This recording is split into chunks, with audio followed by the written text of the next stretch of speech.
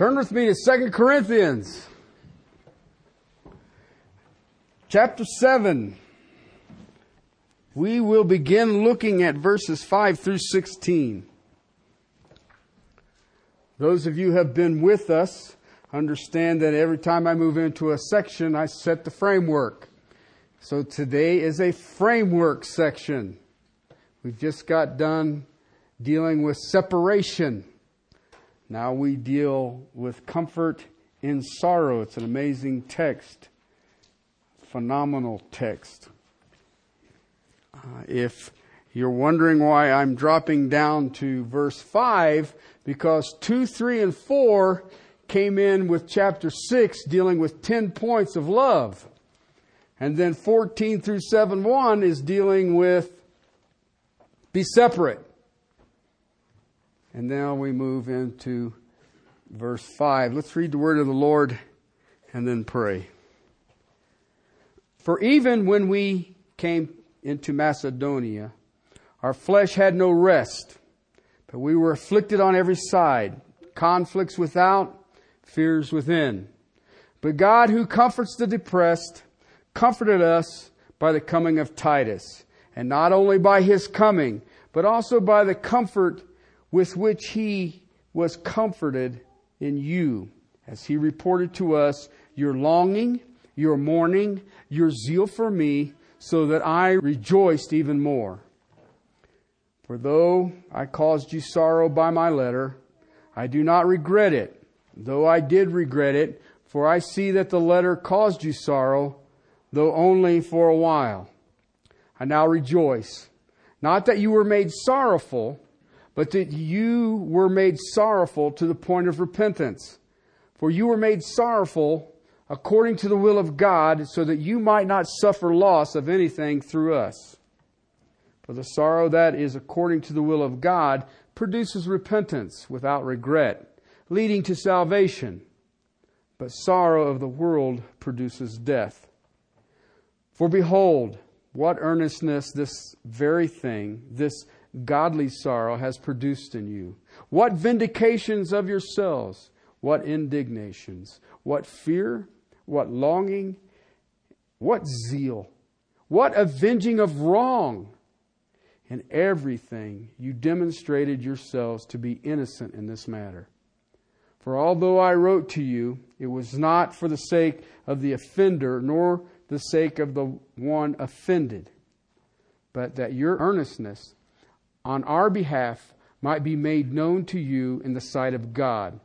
For this reason, we have been comforted, and besides our comfort, we rejoice even much more for the joy of Titus, because his spirit has been refreshed by you all. For if in anything I have boasted to him about you, I was not put to shame. But as we spoke all things to you in truth, so also our boasting before Titus proved to be truth. His affection abounds all the more towards you, as he remembers the obedience of you all, and how you received him with fear and trembling. I rejoice that in everything I have confidence in you. This is an amazing text, and I'm not even sure where to begin, but I'll give it a shot. I shared with you several, I guess it's been years ago. Didn't we start 2 Corinthians several years ago? Mercy. I don't know what to say. 2 Corinthians deals with ministry. Okay, now be real careful. We have a skewed view of quote-unquote ministers today. We believe the minister is the guy that we hire to whatever. Okay, that is not a minister. I mean, they do minister. Okay, but a minister is a person who's saved. Oops. Okay, the word itself means servant. All right, so when I look at a church, I see a whole group of ministers. You know, I did not grow up in the church. All right. So when I started kind of getting beat around about this stuff, I always thought the minister was the guy with the suit and tie. There's the minister. And then their jobs and what you see propagated today is I need to get a whole bunch of butts in the chairs so that I can hire more ministers. Well, that's a neat philosophy. It's just not biblical. Because the church is the ministers. Okay? Chapter 3 of this letter, verses 7 through 18 says this. But if the ministry of death in letters engraved on stones came with glory, so the sons of Israel could not look intently at the face of Moses because of the glory of his face, fading as it was, how will the ministry of the Spirit fail to be even more with glory? For if the ministry of condemnation has glory, much more does the ministry of righteousness abound in glory. For indeed, what had glory in this case has no glory because of the glory that surpasses it. For if that which fades away was with glory, much more that which remains is in glory. Therefore, having such a hope, we use great boldness in our speech. We are not like Moses, who put a veil over his face so that the sons of Israel will not look intently at the end of what was fading away. But their minds being hardened, for until this very day, at the reading of the old covenant, the same veil remains unlifted because it is removed in Christ. To this very day, whenever Moses is read, a veil lies over their heart. But whenever a person turns to the Lord, the veil is taken away. Now the Lord is Spirit, and where the Spirit of the Lord is, there is liberty. But we all, do you get that? We all, with unveiled face, beholding as in a mirror the glory of the Lord, are being transformed into the same image from glory to glory, just as from the Lord the Spirit. Okay, do you know who we all is? The saints of God. Okay, who is the one who brings the ministry of the Spirit? The service of the Spirit? The saints of God. And we do it why? Because it is the behold as in a mirror. That is your and our responsibility. You are saved, Romans 8 says, because God predetermined that you be conformed into the image of Christ. I know you think you were saved to go to heaven. That's a bonus. Okay? But you were saved. Every Christian ever was saved to be conformed to the image of Christ. Why? So we could, without a veil, show what? Christ. Whose responsibility is it? Well, just in case you're lingering, chapter 5, verse 11. Therefore, knowing the fear of the Lord, we persuade men. But we are made manifest to God. I hope that we are made manifest also to your conscience. Wow. We are not again commending ourselves to you, but are giving you an occasion to be proud of us, so that you will have an answer for those who take pride in appearance and not in heart. For if we are beside ourselves, it is for God. If we are of sound mind, it is for you. For the love of Christ controls us, having concluded this, that the one died for all, therefore all died. And He died for all, so that they who live might no longer live for themselves, but for Him who died and rose again on their behalf.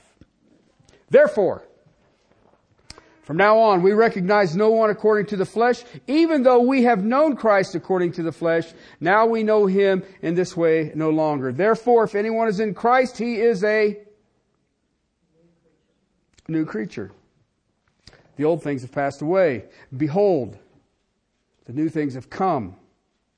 Now, if all of these are from God, who reconciled us to Himself through Christ and gave us the ministry of reconciliation. Who has the ministry of reconciliation? We do. So when I tell you that 2 Corinthians is dealing with ministry, you see why I've concluded it? We have a ministry of reconciliation. If anyone is in Christ, he's a new creature. Old things have passed away. Behold, new things have come. These are from God, who reconciled to Himself through Christ and gave us the ministry of reconciliation. Namely, that God was in Christ, reconciling the world to Himself, not counting the trespasses against them, and He committed to us what? The word of reconciliation. Therefore, we are ambassadors for Christ. As though God were making an appeal through us, we beg you, on behalf of Christ, be reconciled to God. He made Him who knew no sin to be sin on our behalf, so that we might be the righteousness of God in Him. Again, it goes back to Romans 8. You have been predetermined to be conformed into the image of Christ. Okay? So, 2 Corinthians, ministry. It's easy to see because 1 Corinthians is what? Personal holiness. Now you got personal holiness dealt with. Come back over here, and this is what you need to be looking at. All right? But let's be realistic. Paul's relationship with the Corinthian church had a conflict in it, to say the least. Okay? And yet, I have to ask myself, how did he take comfort in the conflict? Okay?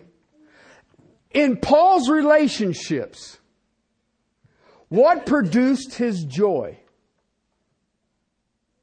Now, you can get into your sovereignty thing and says, well, the presence of Christ and this, that, and the other. Really? Have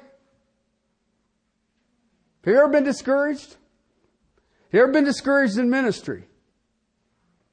Okay, where did you go to get your joy? Oh, I went to the book of Psalms.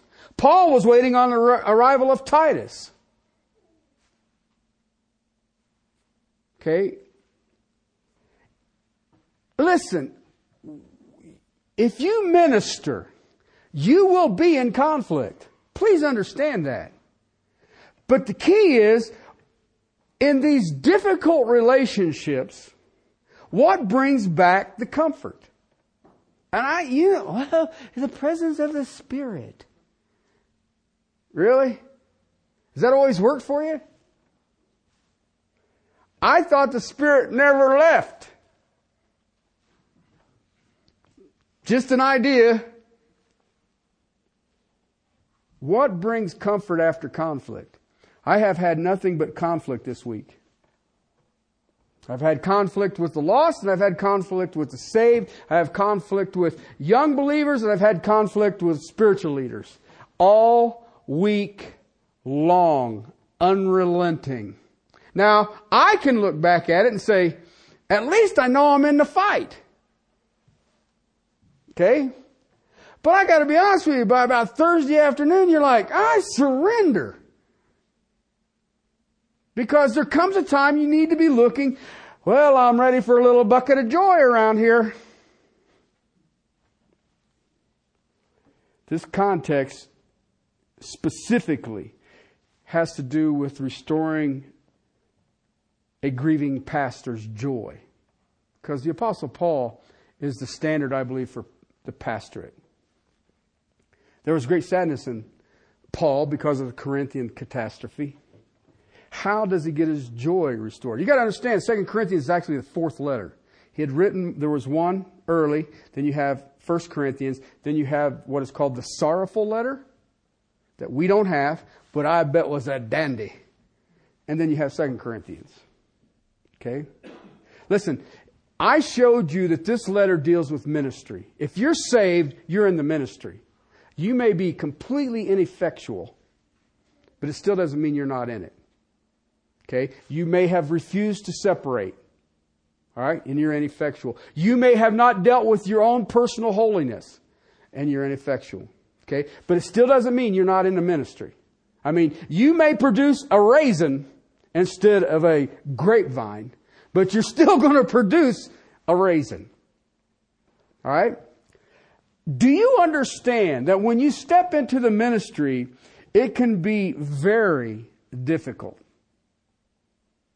Do you understand that if you're in the ministry, it can be taxing? Do you understand that it can be painful? Do you understand that the demands of this ministry are the toughest thing that you will ever experience? I think about just preparing week in and week out is very difficult. There's a lot of people that say, well, they pay you to read the Bible. Yeah, you're right. They do. Have you ever read it? You might want to try it. Because I hate to break the news to you. It's one of the most painful things I've ever had to endure. I remember when I first took the pulpit, my concern was always, what if I don't have it reasoned by Sunday?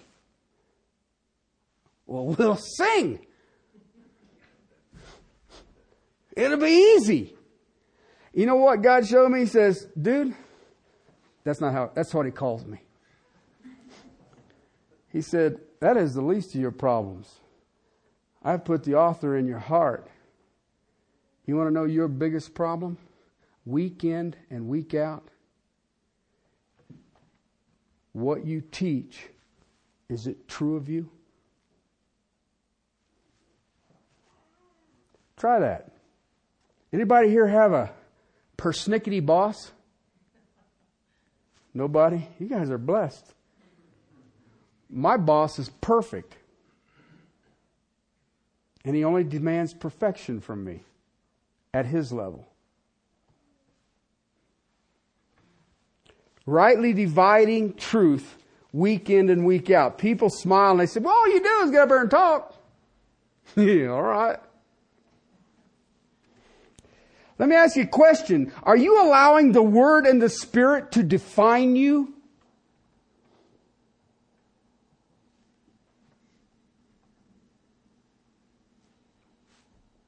That's a minister of Christ. Always reading, and as you always read, guess what? You're always submitting. And I know none of you ever have any problems with submission. Because it is always reading, always allowing the Word of God and the Spirit to define me that gives me the ability to give an answer for the hope that is within me.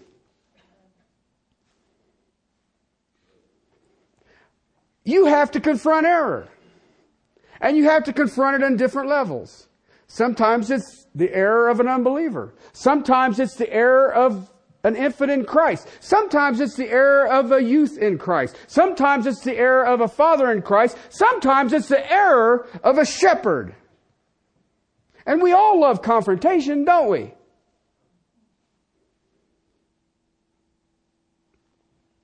We are required to build up. We are required to restore.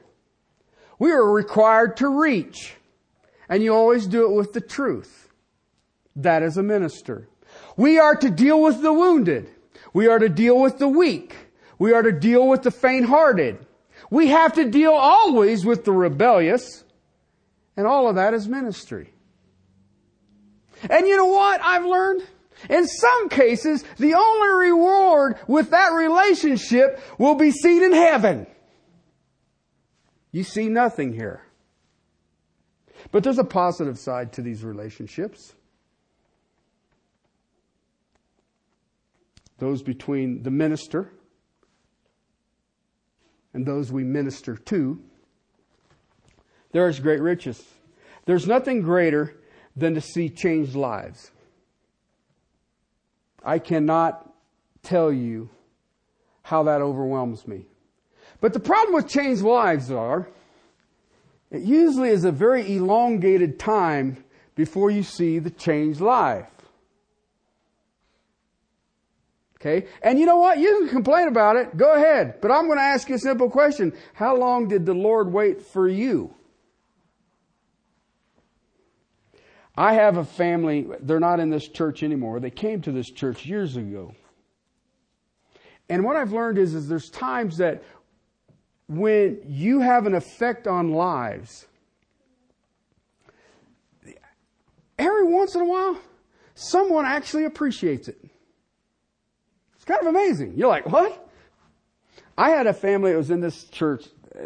I can't remember. We were downtown when I first met them. And of course, they were deep doctrinal, theological, thing. And, you know, they have to meet with me like 5 times to nail down your theology. And, you know, I'm a simple man. My theology is just biblical.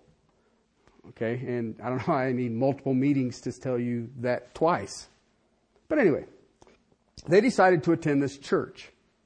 And over the course of time, they explained to me they were having, for lack of a better term, horrific marital problems. Okay, that's the best I can describe it. I don't want to go into detail. Okay? And we were together in ministry for a number of years. And God just fixed them.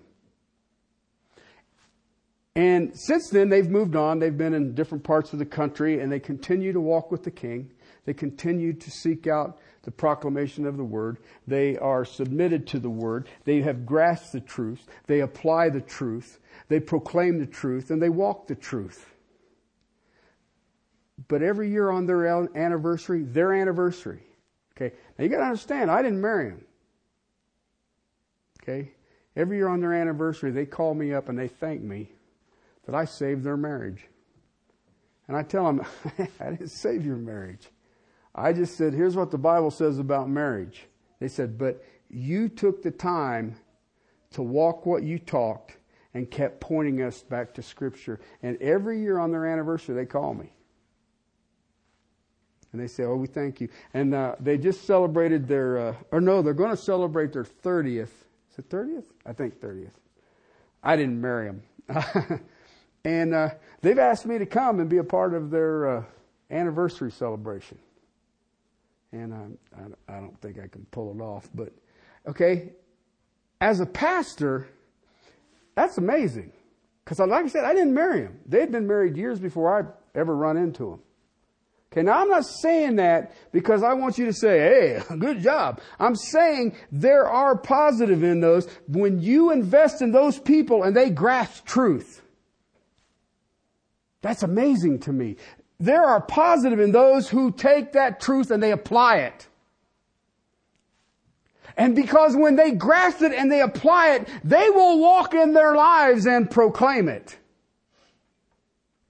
And you know what? As a brother in Christ, it don't get better than that. It just don't. Why? You can watch the Word of God change the souls of people. That's amazing to me. That's amazing to me. As a pastor, as a brother, I look as a brother in Christ for every single one of you. I don't care if you're first-time visitor or whatever you're doing. I look for response. I want to see the Word of God make you respond. I want to see the Word of God break you to submission.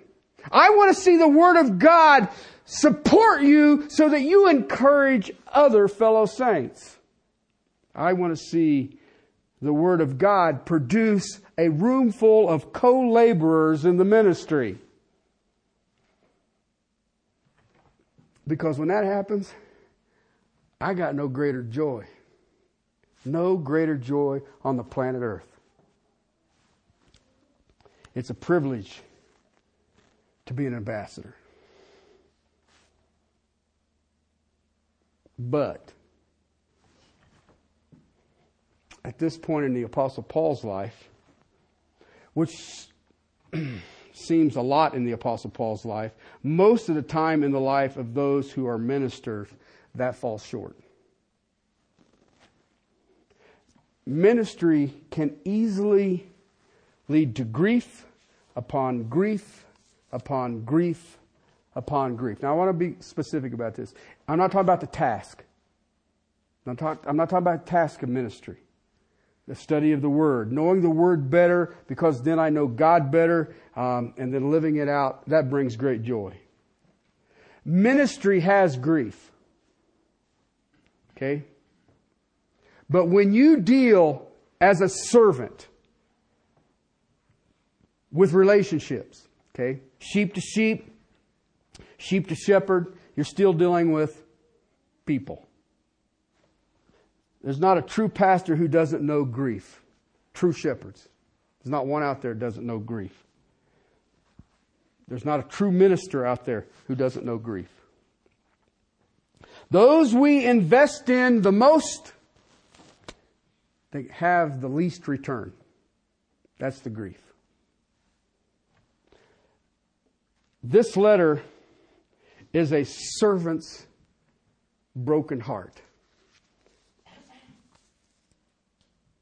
But it's ministry. It's ministry. Let me show you some stuff here.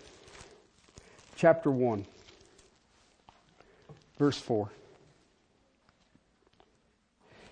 Speaking of God the Father, Lord Jesus Christ, Father of mercies, the God of all comfort, who comforts us in all of our afflictions, so that we are able to confront those who are in comfort those who are in any affliction. You know what he just said there? If you're not getting affliction, what's wrong?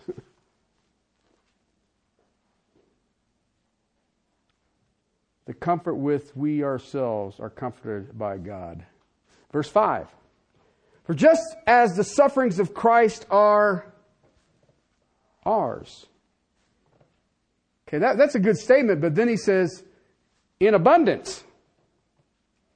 So also we comfort in abundant through Christ. Verse 6.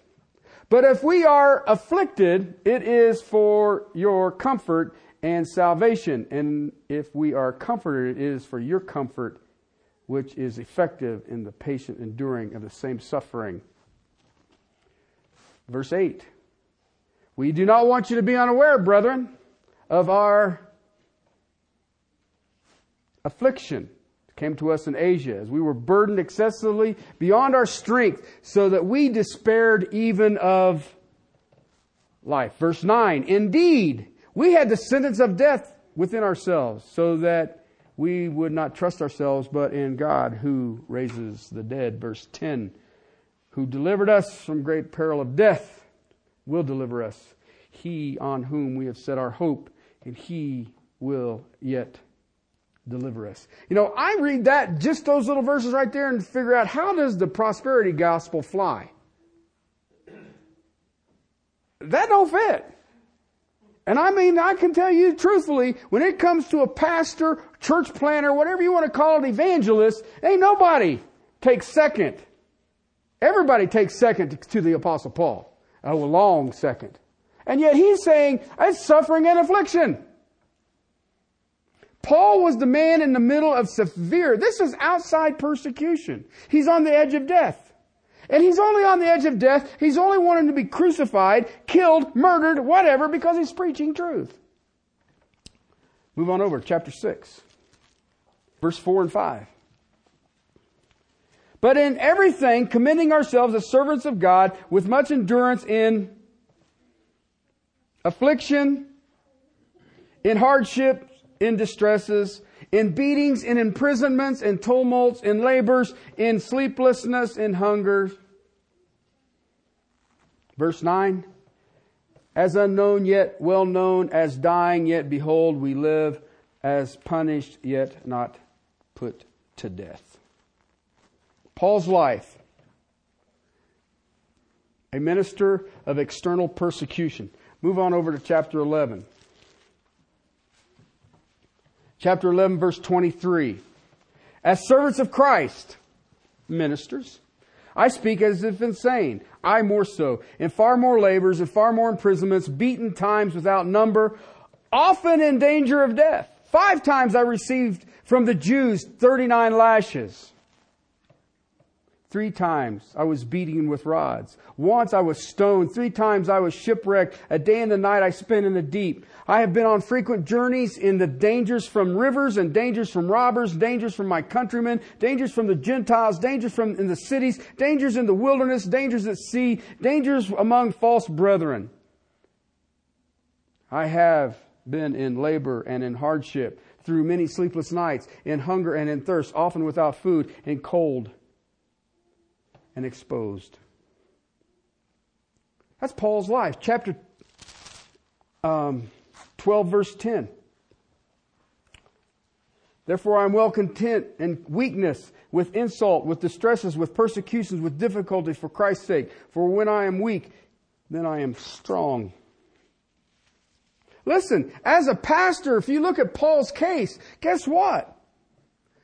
It would be easy to say, as a minister of Jesus Christ, it is easy to lose your joy. It is easy to be discouraged.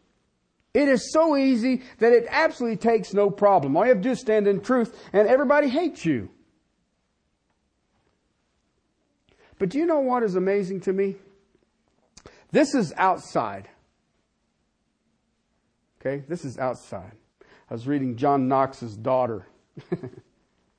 She married this guy, I can't remember his name.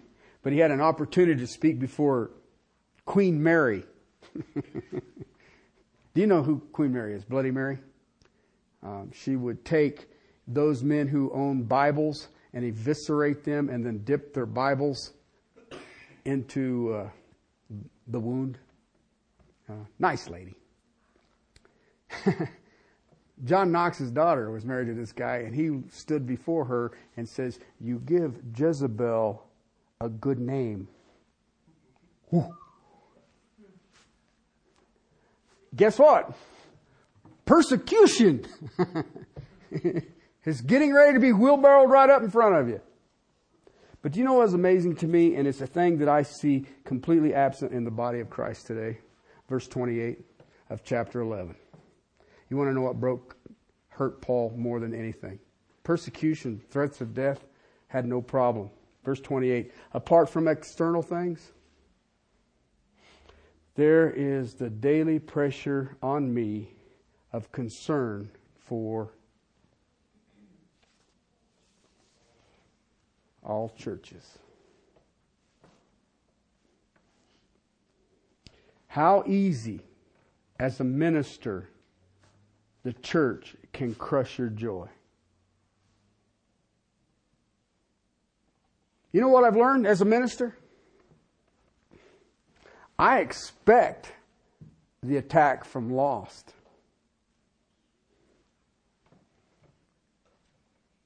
But when it comes from the church, it bears a wound that I'm not sure heals on this side of heaven.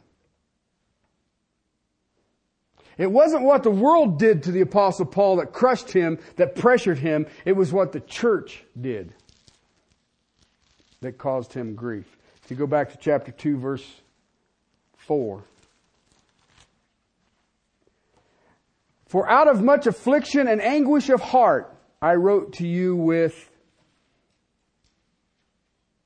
many tears. Do you know what made the Apostle Paul cry? The church. Anguish of heart. What made him cry? It wasn't his persecutors from the outside. It was the response of the church on the inside. He had been with the Corinthians for 1.5 years. He had invested himself. He had invested truth in them. Not allowing false teachers. Now they were allowing false teachers. They were attacking the character of Paul. And many of the Corinthians were joining and believing, and they were following, in chapter 12 we'll see, the messenger of Satan, who was a thorn in Paul's flesh. So between 1 Corinthians and the sorrowful letter, the Apostle Paul decided he would visit Corinth. He had written the 1 Corinthians, and you've seen that. They had gotten so silly that they were touting as freedom in Christ a man who had his father's wife, as great freedom in Christ. They were corrupting spiritual gifts, perverting them in the name of Jesus Christ. So he gave them a pop-up visit. At that time is when the messenger of Satan confronted him face to face in the body of Christ. The Apostle Paul. He confronted and mistreated the Apostle Paul. And you know what broke his heart? Not that a false teacher would confront the man of truth, but what was the response of the church? There was no response. None whatsoever. Nothing. Not even directed at the one who did the confrontation. Of the Apostle Paul? Listen, he understood that no response on this event allows gangrene to grow. Chapter 2, verse 1. But I determined this for my own sake, that I would not come to you in sorrow again. He said, I don't want to go back and talk to you people. That's why he wrote the sorrowful letter.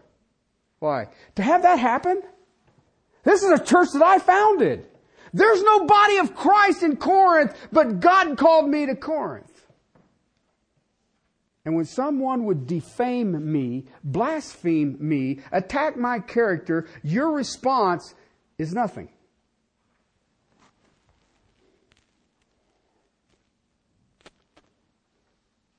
No, I wrote a little note here and I said, talk about lack of discernment, to say the least. His sorrowful visit, because they hadn't dealt with the problem. If you read through that right there in chapter 2, 1 through 4. For if I caused you sorrow, who then makes me glad but the one whom I made sorrowful? For this very thing I wrote you, so that when I came, I would not have sorrow from those who ought to make me rejoice. But having confidence in you, and all of my joy would be the joy of you all. For much afflictions and anguish of heart I wrote to you with many tears, so that you would be made sorrowful. Not that you would be made sorrowful, but that you might know the love which I have especially for you. Heartache got greater. He wrote the sorrowful letter. And he sent Titus with that letter. Now, he wants to know what the response is. Now, here's the way I have a warped way of looking at it. I thought, poor Titus. Dude, you got a letter here that Paul says is a sorrowful letter. They've already offended the Apostle Paul, and you want me to deliver it? Really? What do I look like, your sacrificial lamb? I look at it and say, man, Titus is a pretty brave soul.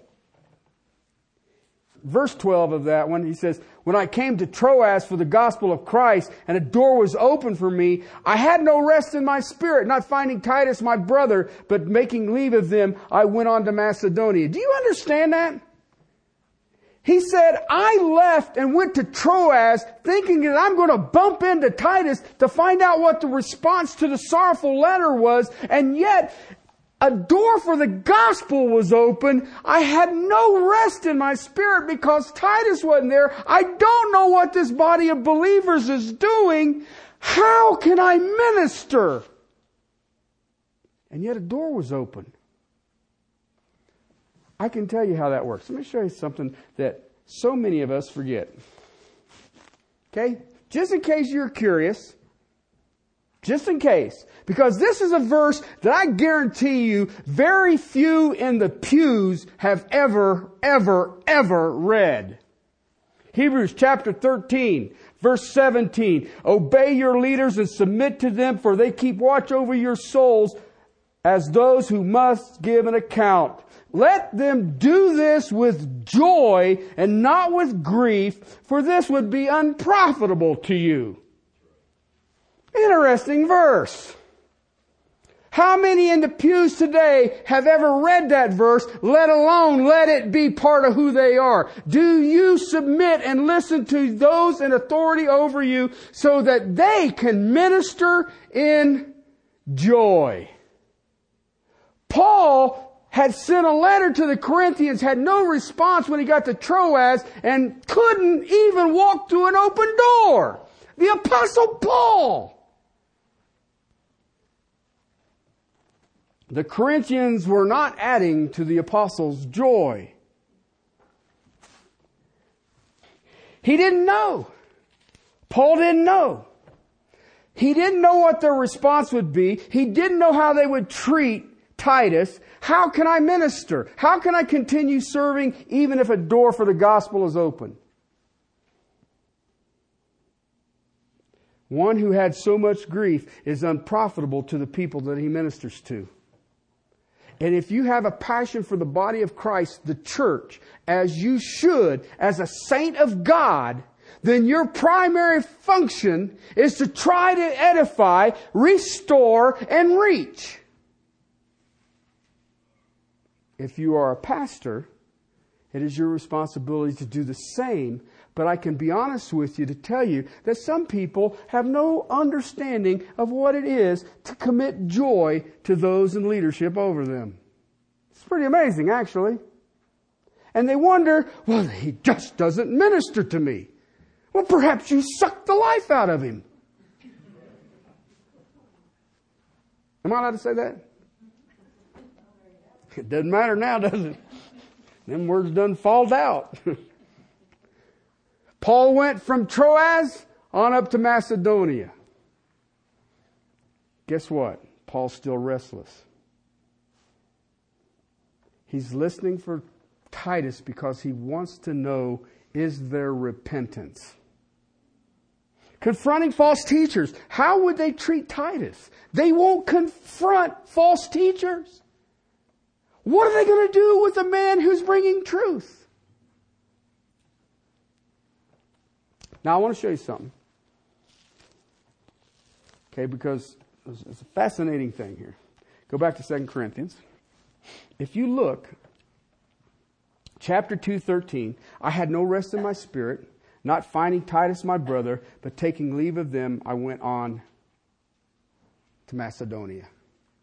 Okay, now look what happens. Okay, this is fascinating about this letter. It's kind of complex. Are you ready? Sitting down, everybody's paying attention. If not, you're going to be completely lost for the rest of these 12 messages. No rest in my spirit. Okay, so he's talking to him about what's going on. Okay, I sent you the sorrowful letter. I was waiting for Titus's response. How are you going to respond? Did you kill Titus? Dude, he's not in Macedonia. He's not in Troas. I thought I'd bump into him someplace. Okay.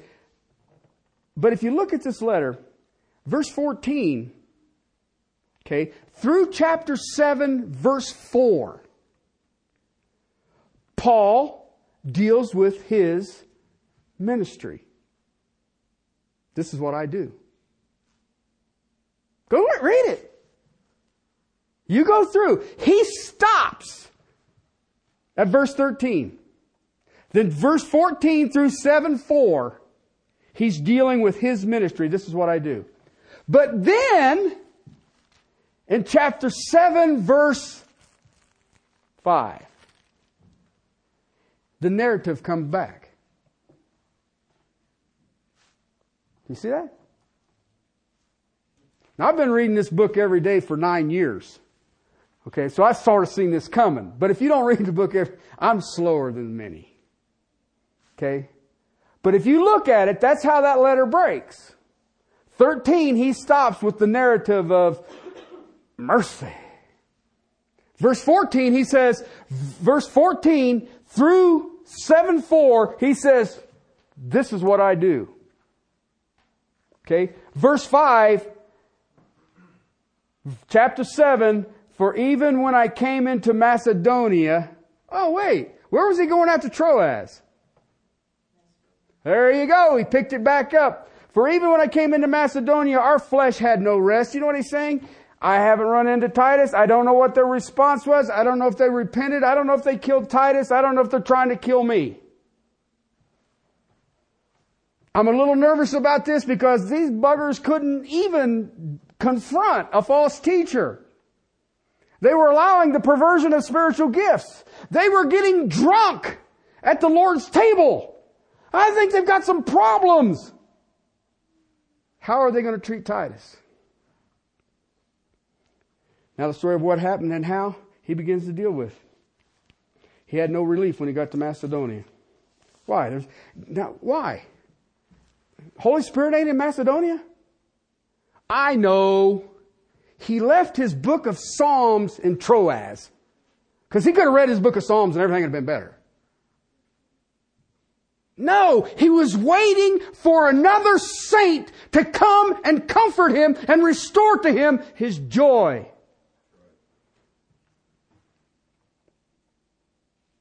Are you one of those saints? Do you bring comfort? Or are you one of those that suck the life out of everybody? His flesh had no rest.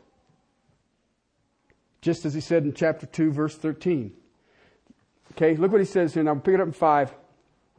We came to Macedonia, our flesh had no rest. Flesh is self. It's who I am. I stand here in front of you in the flesh. Our flesh had no rest. Why? We were afflicted on every side, conflicts without and fears within. Okay? There's no rest. Inside or outside. There's no peace. There's no joy. He's concerned for the church. Listen, I am not a theologian. I know this emphatically from my study of Scripture and my understanding of history. My concern for the church. If the church doesn't deal with sin, false will come. Every time. And when it shows up, guess what? It eats like gangrene. Listen, please understand this. Every time. If a person, if a person comes in who is lost into a church, they should not be comfortable. You cannot be in the holiness of God and be comfortable in your sin. We've got it in our mind. Well, let's just bring all those lost people in and we'll get them saved. That's not what church is for. Church is for the equipping of the saints for the work of, ministry. Like minister. I don't want a bunch of lost ministers.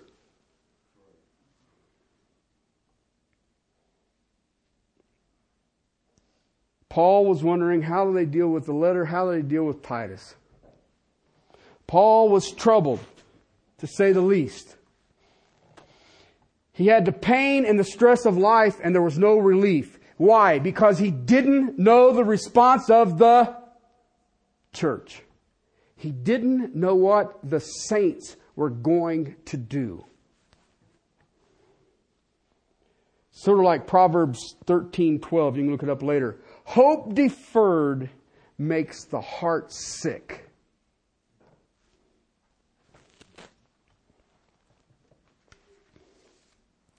That's a shepherd's heart you're seeing right there, people. That's what a shepherd is. You can go back to 1 Thessalonians chapter 2, 7 through 12, and you see that he says, when we were among you, we were as gentle as a mother nursing their own child. I'm thinking that you can't get a better picture of gentle. Just a thought. Okay, he says, but we warned you as a father. That's a shepherd. That's what a shepherd does. Listen, as a minister, you will deal consistently with disobedient believers. I have people who come to me and ask, counsel me on this. And I'll give them counsel and they walk away and you're like, they're not going to do that anymore than a man in the moon. Okay? I have Christians come to me and says, when, biblically, can a Christian divorce? You ain't asking me that. You're saying, do something with my conscience because I'm out of here. What book would you recommend for Christian divorcing? Hosea? Just an idea. You know what? You deal with the unfaithful, you deal with disobedience, and it still to this day breaks the heart as it would the Apostle Paul. I cannot even begin to tell you how many broken-hearted pastors that I know. You know why?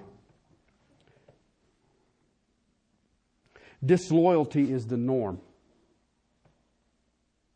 Listen, if they'll turn on the Apostle Paul, do I really think I've got a chance? I mean, the Apostle Paul could preach a long time, somebody could fall out the window and die and raise him from the dead. I'll just do their funeral. You know, I'll tell them, you better be set on them windows in the back. Because you go out these, I know the director of the funeral home.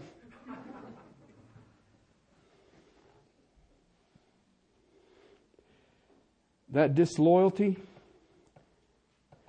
is the norm, and the disloyalty to the faithful servant is the single greatest thing that will take the joy out of ministry. And it does it consistently. Chapter 7, verse 5. He says, I'm afflicted on every side, inside and out. If the word is markarii, we get markaria is the word sword, but it has to do with outside fighting. Outside fighting. Sometimes it's quarreling. Those who oppose truth, when they oppose truth, or they don't want to hear truth, or I don't want to hear about this faith thing, or, well, I know that's what the Bible says, but, well, as soon as you do that, all I want to do is shake your hand because I need to meet another editor of Scripture. Because they are everywhere.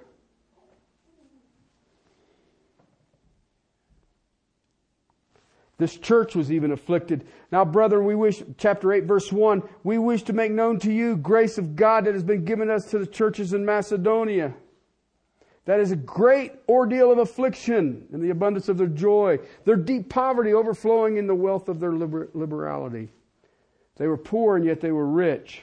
The churches in Macedonia were being persecuted. Go back through it. Listen, Paul was in Philippi. The Macedonians remember him. Paul was in Thessalonica. They left Thessalonica. They run him out after at least 3 Sundays. And they chased him. He went to Berea 50 miles away. And he was searching the Scriptures with the Bereans. And they came from Thessalonica to run him out of Berea. He took off and went down to... Listen, they knew who this man was. In Philippi, the riots broke out. And they threw his butt in jail. Then there was this earthquake. And he broke the jail. Okay? They knew who this guy was. And they wanted him out of the neighborhood. So the churches that were left in Macedonia had a reputation of being founded by who? Which means they're going to bear the brunt. It says fears within. That's the word we get phobia from.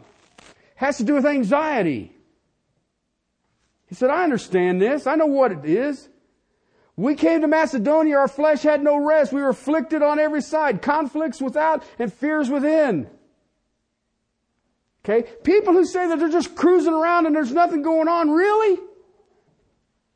Then you ain't doing anything. You ain't doing anything. I remember I spoke down at Western State University in Gunnison. I can honestly tell you, when I was leaving Gunnison, I was in a hurry. Because I had people furious. Okay? And they were all non-believers. I don't know why somebody threw my into that. I had no idea. I thought I was going down and teach a college Bible study to college-age believers. They lied to me. I ended up debating professors on evolution versus creation. Really? And I mean, you could see the veins sticking out on the sides of their heads. And I was like, oh, gee, and I've got a little 4-cylinder Dodge that I don't think is going to get fast enough to get out of this town. It's the anxiety. Paul's concerned for the church because it was his heart broken over the church. Verse 6, he says, but God who comforts the depressed is this translation. It literally means the humbled. God comforts the humbled. Comforts the depressed. He comforted us. How? reminding us His Spirit was there and the book of Psalms showed up.